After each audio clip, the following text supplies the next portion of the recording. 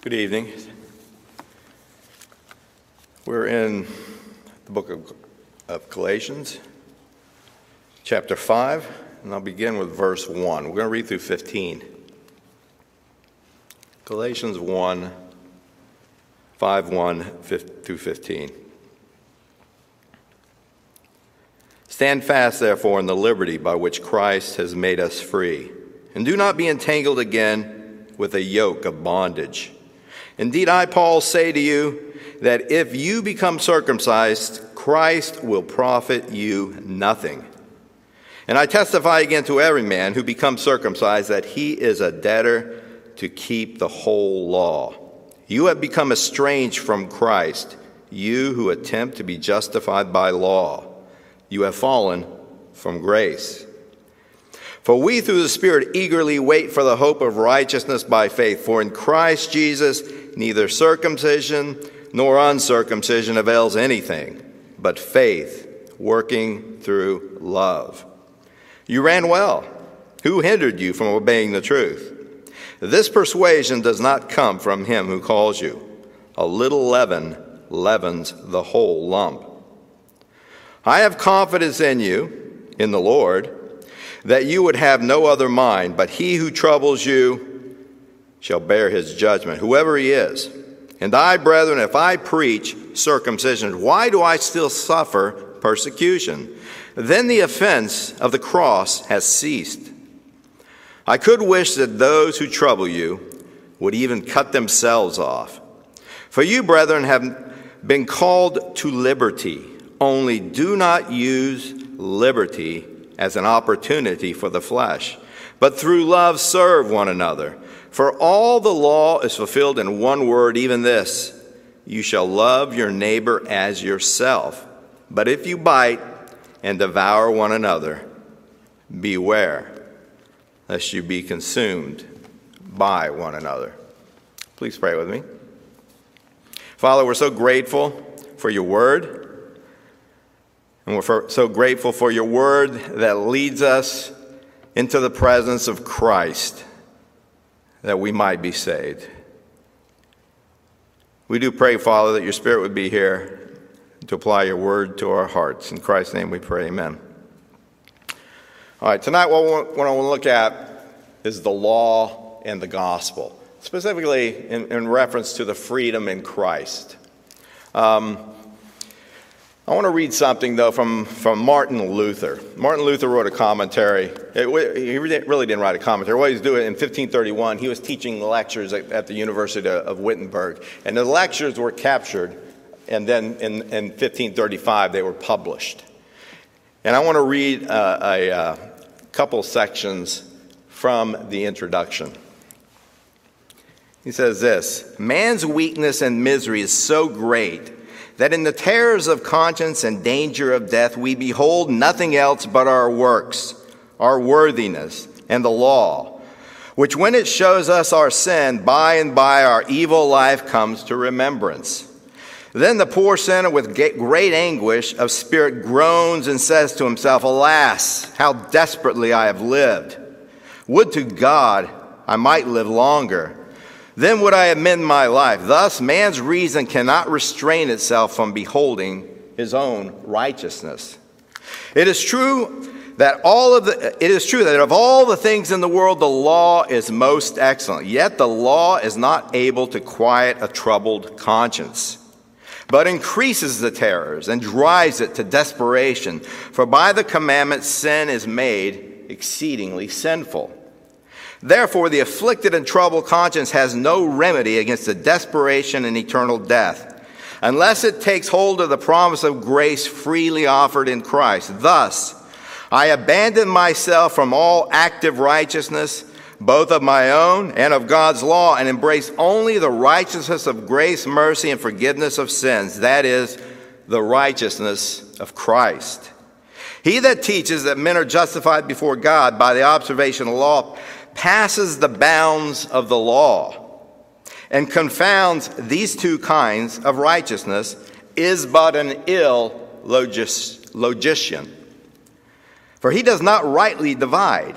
Contrariwise, he that sets forth the law and works to the old man, and the promise of forgiveness of sins and God's mercy to the new man divides the word well. Christian righteousness appertains to the new man, and the righteousness of the law appertains to the old man, which is born of flesh and blood. He then that strays from this Christian righteousness must needs fall into the righteousness of the law. That is to say, when he strays from Christ, he must fall into the confidence of his own works. So now I want to look at the first section. In the first section I want to look at, I kind of entitled, and when I read through Scripture, one of the things I try to do is try to summarize thoughts, because we don't think abstractly. We don't think, we think logically, and he talked about logician, right? And when you look at Paul's logic throughout the book of Galatians, throughout the book of Romans, it's like that. He's building on one thing upon another. And Paul is really building not just in these little pieces and snippets. Paul's building from the whole counsel of God. And so it becomes really, really important as you're trying to understand what he's saying in these verses, that you're pulling in the whole counsel of God, not just snippets within here. And so one of the things I wanted to read first, let me read this section. Freedom is freely given in Christ, not in the law. Here, listen to what he says. This is from verses 1 through 6. Stand fast, therefore, in the liberty by which Christ has made us free, and do not be entangled again with a yoke of bondage. Indeed, I, Paul, say to you that if you become circumcised, Christ will profit you nothing. I testify again to every man who becomes circumcised that he is a debtor to the law to keep the whole law. You have become estranged from Christ, you who attempt to be justified by the law. You have fallen from grace. For we through the Spirit eagerly wait for the hope of righteousness by faith. For in Christ Jesus neither circumcision nor uncircumcision avails anything, but faith working through love. Now he points to there are two kinds of righteousness. There's first, the righteousness by keeping the law, and then there's a righteousness by faith in Jesus Christ. So we see the first kind of righteousness in the phrase justified by the law. This is a judicial declaration. That occurs after the evidence has been presented, the judge examines it, and then he declares that you have kept the law. There is no violation. You are in perfect conformity with the law. In other words, you have a right standing before the law. That's what it means to be justified by the law. Paul had already proved to the Galatians that no one possesses this kind of righteousness. But by no one, I mean no one except Jesus Christ. And that's what Paul means when he says this. But that no one is justified by the law in the sight of God, it is evident. For the just shall live by faith. Yet the law is not of faith, but the man who does them shall live by them. That's Galatians 3, 11 through 12. Notice that he says that no one is justified by the law in the sight of God, who is the judge. There is none righteous, no, not one. Paul tells us in Romans 3. In fact, he goes on to say that all were held captive and in bondage under its curse. In verse 13 of chapter 3, Christ has redeemed us from the curse of the law, having become a curse for us.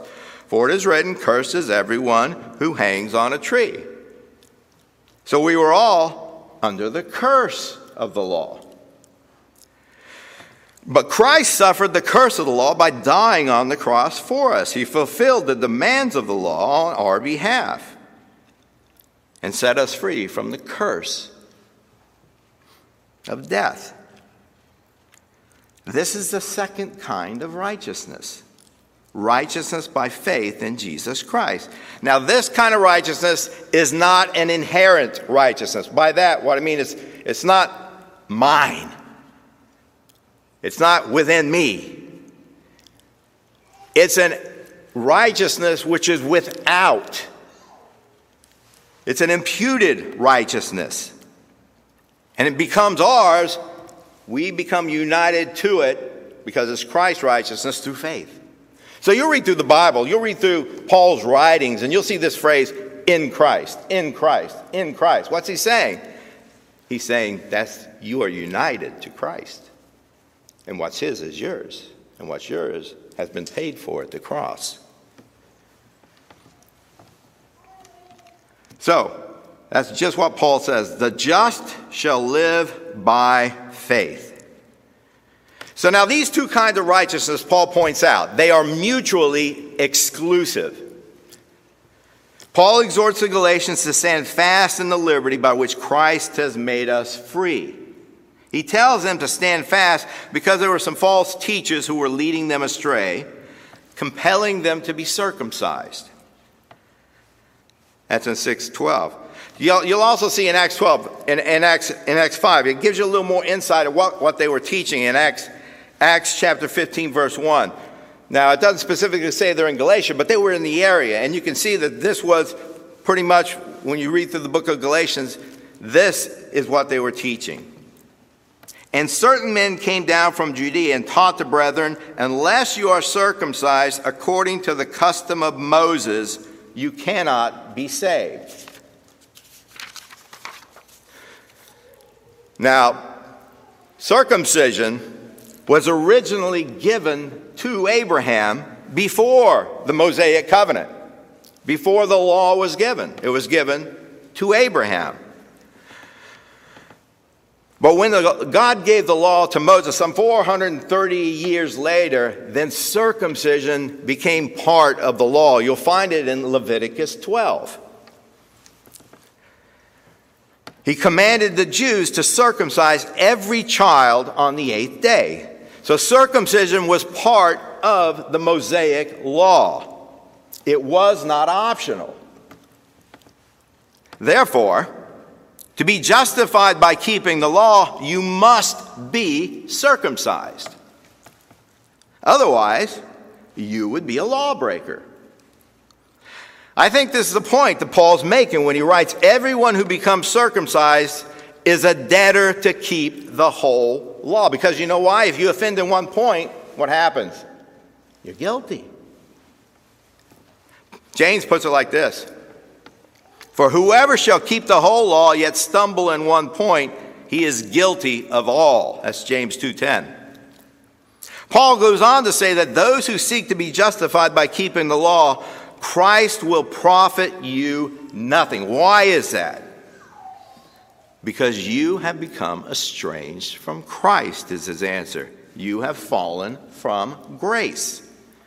See, those who seek to be justified by the law are debtors to the whole law.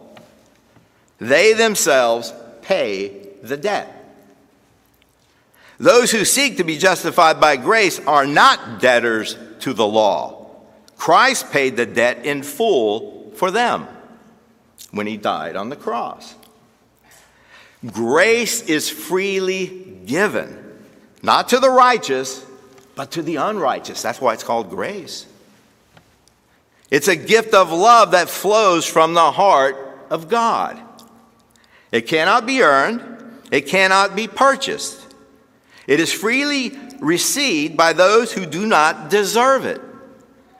That is why justification by keeping the law and justification by faith in Christ are incompatible, even contrary. The first is owed, the second is a free gift. Paul puts it this way in Romans 11:6. And if by grace, then it is no longer works. Otherwise, grace is no longer grace. But if it is of works, it is no longer grace. Otherwise, work is no longer work.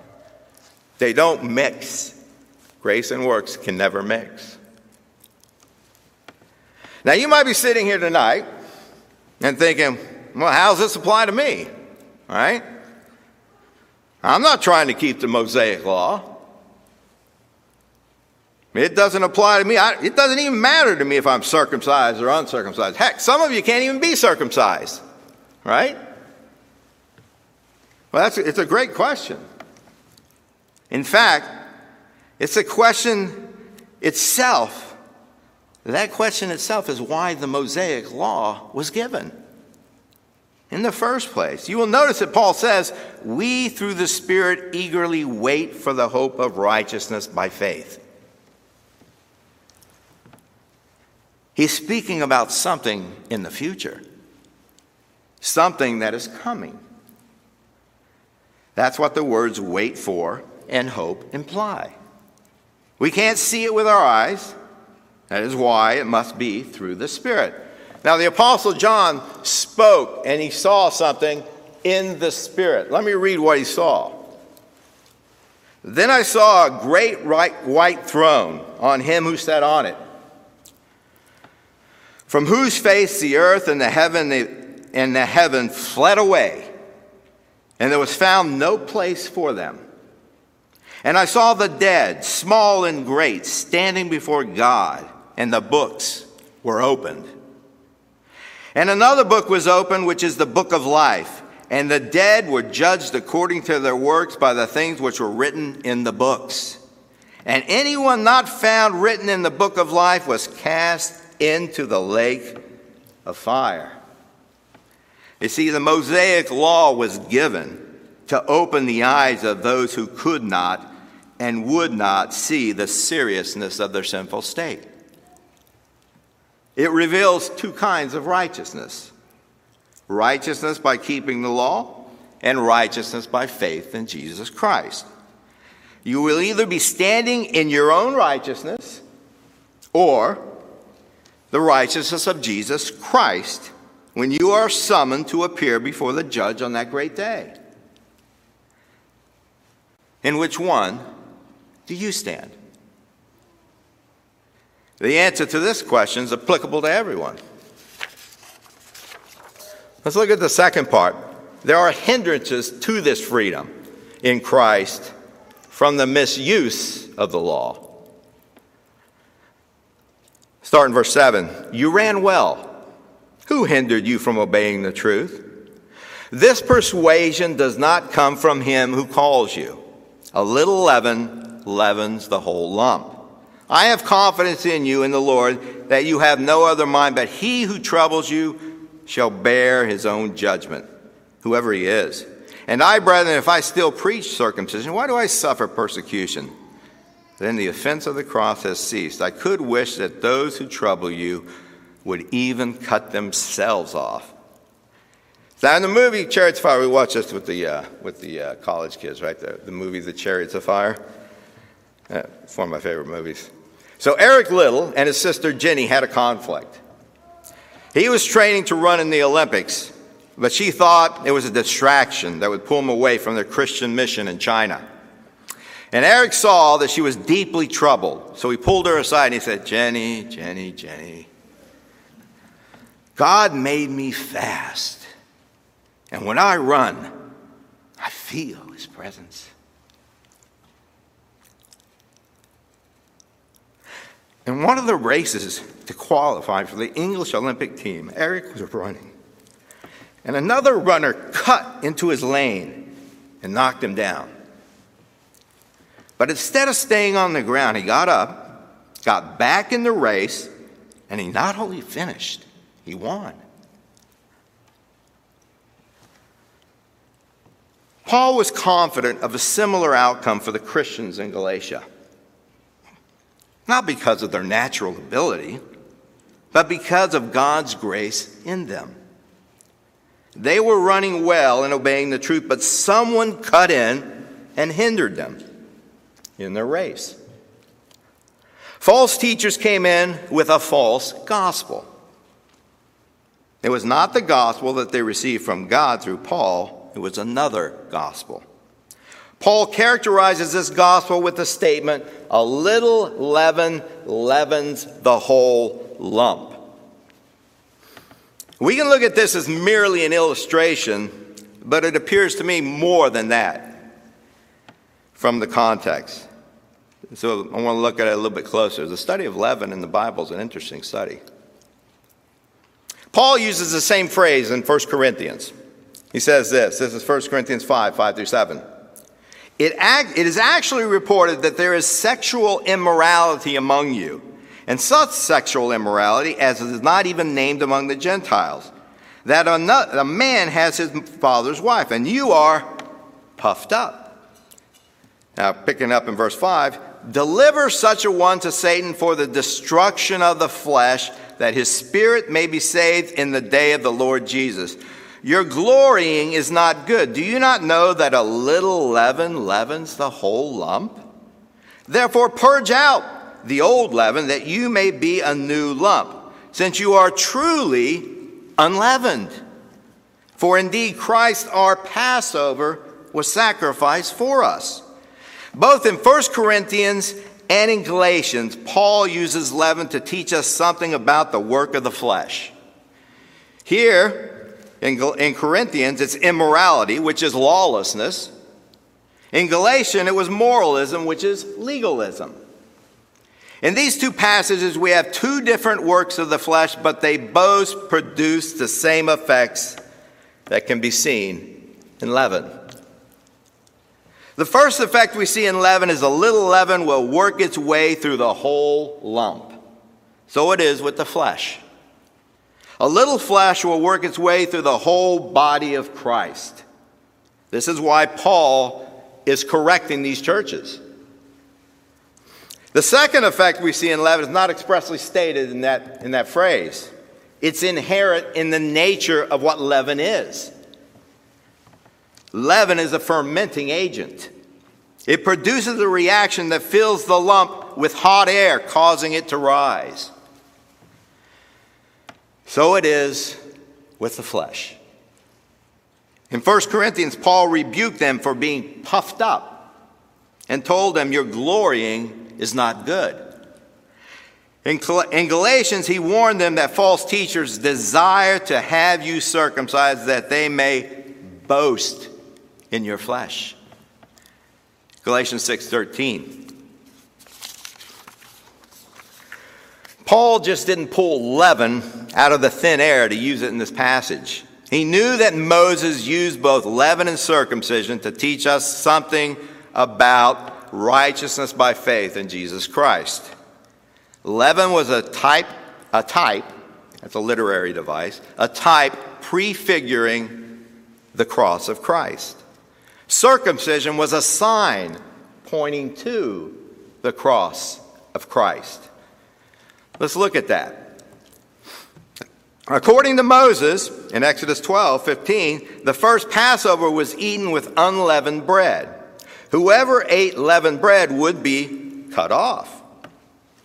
At the last Passover, which was the first supper, Christ said that this bread is his body, which is broken for you. In addition, for circumcision, Moses recorded the promise of God to Abraham in Genesis 15. I'm going to pick up in the middle of 4. One who comes from your own body shall be your heir. And then I'm going to go up to 6. And he believed the Lord, and he accounted it to him for righteousness. Now then, if you go after that into Genesis 17, here's what it says. Abraham was circumcised. But now I want to look at, what does that mean, circumcised? It's a bloody sign. It's a cutting off of the flesh from the part of his body that the incarnate promised seed would come. You can see that in the book of Luke and in the book of Matthew. The genealogy of Jesus Christ, you know who it comes through? A guy named Abraham. Paul explains this. He explains this in Colossians 2. Listen to what he says. It's a very interesting passage. In him you were also circumcised with the circumcision made without hands, by the putting off of the body of the sins of the flesh, by the circumcision of Christ. Let me read that one more time for you. By the circumcision of Christ. Buried with him in baptism, in which you were also raised with him through the faith in the working of God who raised him from the dead. And you being dead in your trespasses and the uncircumcision of your flesh, he has made alive together with him, having forgiven all trespasses, having wiped out the handwriting of requirements that was against us, which was contrary to us, and he has taken them out of the way and nailed them to the cross. Christ cut off our flesh at the cross when he was, as Isaiah wrote in Isaiah 53:6, cut off from the land of the living. Both circumcision and leaven terminate at the cross of Christ in his death. The flesh has been cut off and the lump is unleavened. The demands of the law have been satisfied with the perfect righteousness of Christ. The penalty has been paid and his people have been purified. This is why Paul didn't preach circumcision. God set the sign up for those wandering in the desert, pointing them to the promised destination. Now that the promised destination is realized, Christ's cross, the sign is no longer needed. Paul says this, in Christ Jesus, neither circumcision nor uncircumcision avails anything. There's no need for the sign anymore. It's been fulfilled. He goes on to tell us that he still suffered, but not because he preached circumcision. If he preached circumcision, then the offense of the cross would cease. Well, what was the offense of the cross? In a word, grace. As we read, true circumcision is made without hands. It's the sovereign work of God's grace alone. The work of man has no part in it whatsoever. Grace purges every trace of fleshly leaven. And the flesh is offended when its glory is removed. False teachers were corrupting the gospel by teaching the Galatians that they must be circumcised to be saved. They were misusing the law for their own glory and hindering the Christians in Galatia from continuing in the grace of God. So Paul takes the Galatians back to the cross to cut off the false teachers and cast out their corrupt teaching. Freedom in Christ is the only way to remove the hindrance and run well. That's it. Now, in our class, my Sunday school class this morning, church history, we were going through liberalism in the 1800s. And, we think today, I used to tell the youth, if you think you can't be deceived, you already are, right? Because when you read through the 1800s, there's some staunch defenders of the faith who were led astray by the deceits of the evil one. And one of the things I point out as we're going through the church history, we started in the book of Genesis. And coming out of the book of Genesis, there's two seeds. Coming out of the garden, there's two seeds. Seed of the woman and the seed of the serpent. Two seeds. Now, when you trace it through the Bible, and when you trace it through history, what you'll find out, he even tells the parable of seeds about this also. Wherever the seed of the woman is proclaimed, there, very, very, very close, will be the seed of the serpent. As he says in the parable of the seeds, to snatch it away. So, Paul's warning is not for just them in their time. It's very, very applicable to us today. I also try to repeat this over and over again. When you're in an environment that you have grown up in, and you become so acclimated to it, it's almost like a fish in a fishbowl, where the very air that you're breathing, right, becomes part of it. You don't realize, you don't see the deception. It's hard, it's difficult. And the enemy never just comes out and says, hey, here I am. I'm a deceiver. That's not how it works. He appears as an angel of light, and he's very subtle. takes a little here, twists it. Imperceptible. It's usually how it is. And so Paul's warning is for us, not just them. And I'm going to read at the end, an admonition from Luther that'll do well for us to take heed. But let's go on to the last point. Freedom in Christ for love is for love, not for lawlessness. For you, brethren, have been called to liberty. Only do not use liberty as an opportunity for the flesh, but through love serve one another. For all the law is fulfilled in one word, even this: you shall love your neighbor as yourself. But if you bite and devour one another, beware lest you be consumed by one another. The moment we're justified by grace through faith in Christ, we are forgiven, accepted as righteous in His sight, and set free from the curse of the law. This is known as justification. God declares us righteous not based on our inherent righteousness in and of ourselves, but only for the righteousness of Christ imputed to us and received by faith alone. But God's grace does not cease the moment that we are declared righteous. It continues to flow from Christ through the Holy Spirit to change us and renew us after the image of Christ, so that we are enabled more and more to die unto sin and to live unto righteousness. This is known as sanctification. The distinction between justification and sanctification is important. Legalism subverts justification. Lawlessness stifles sanctification. This is why Paul warns the Galatians not to use liberty as an opportunity to the flesh. They had been set free from the condemnation of the law, but they were not set free to continue in lawlessness. There have been many people throughout history who think that the gospel is against the law or anti-law. The word for it is antinomianism. It comes from the Greek. I won't give you my Greek accent because it sounds Italian. It confuses the misuse of the law with the purpose of the law. The misuse of the law is bad.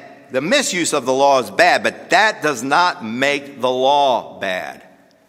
Paul said the law is holy and the commandment is holy and just and good. Consider this, all right?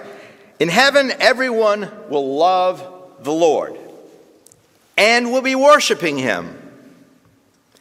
Everyone will also love their neighbor, but we won't be worshiping them. Why not? Because it's wrong. How do we know it's wrong to worship our neighbor? Because the moral instructs us to worship God alone. God has revealed to us what is right and what is wrong. Notice in our passage what Paul uses to instruct the Galatians how to stand firm in this liberty. You shall love your neighbor as yourself. He's quoting from the law. He's quoting Leviticus 19:18. And he's using the law in accordance with its intended purpose, to lead us to the love of Christ. Christ also quotes this law and instructs us from it. You shall love the Lord your God with all your heart and all your soul and all your mind and all your soul and with all your mind. And this is the first and great commandment. The second is like it. You shall love your neighbors yourself. On these two commandments hang all the law and the prophets. So now this raises a couple questions. Why does Paul quote the second greatest commandment but not the first, like Jesus? Also, Paul says that all the law is fulfilled in the second. How does the second fulfill the first? Well, if you look at the context, he's concerned about them examining themselves. He wants them to see if they are standing in the freedom in Christ by faith, or are they standing in the flesh? Love is a fruit of being united to Christ by faith. The fruit of the Spirit is love. That's next week. Galatians 5:22. This fruit is made most evident in the love of your neighbor. Why is that? The second great commandment is like the first. It is not the same. This is consistent with the relationship between the image of God and God himself. The image is a likeness. It is not a sameness. Man is a visible reflection of the invisible God. If the love of God is in him, it will be visibly evident in how he treats his neighbor. The order is important. That is why there is a first and a second. We do not know what love is unless God first loves us. Then we can love God. Once we have the love of God, we will love our neighbor. Without the love of God, it is not possible to love your neighbor. John said, we love him because he first loved us. If someone says, I love God, and hates his brother, he's a liar.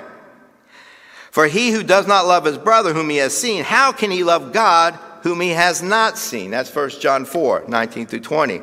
The evidence that you are standing in the freedom of Christ is you love your neighbor.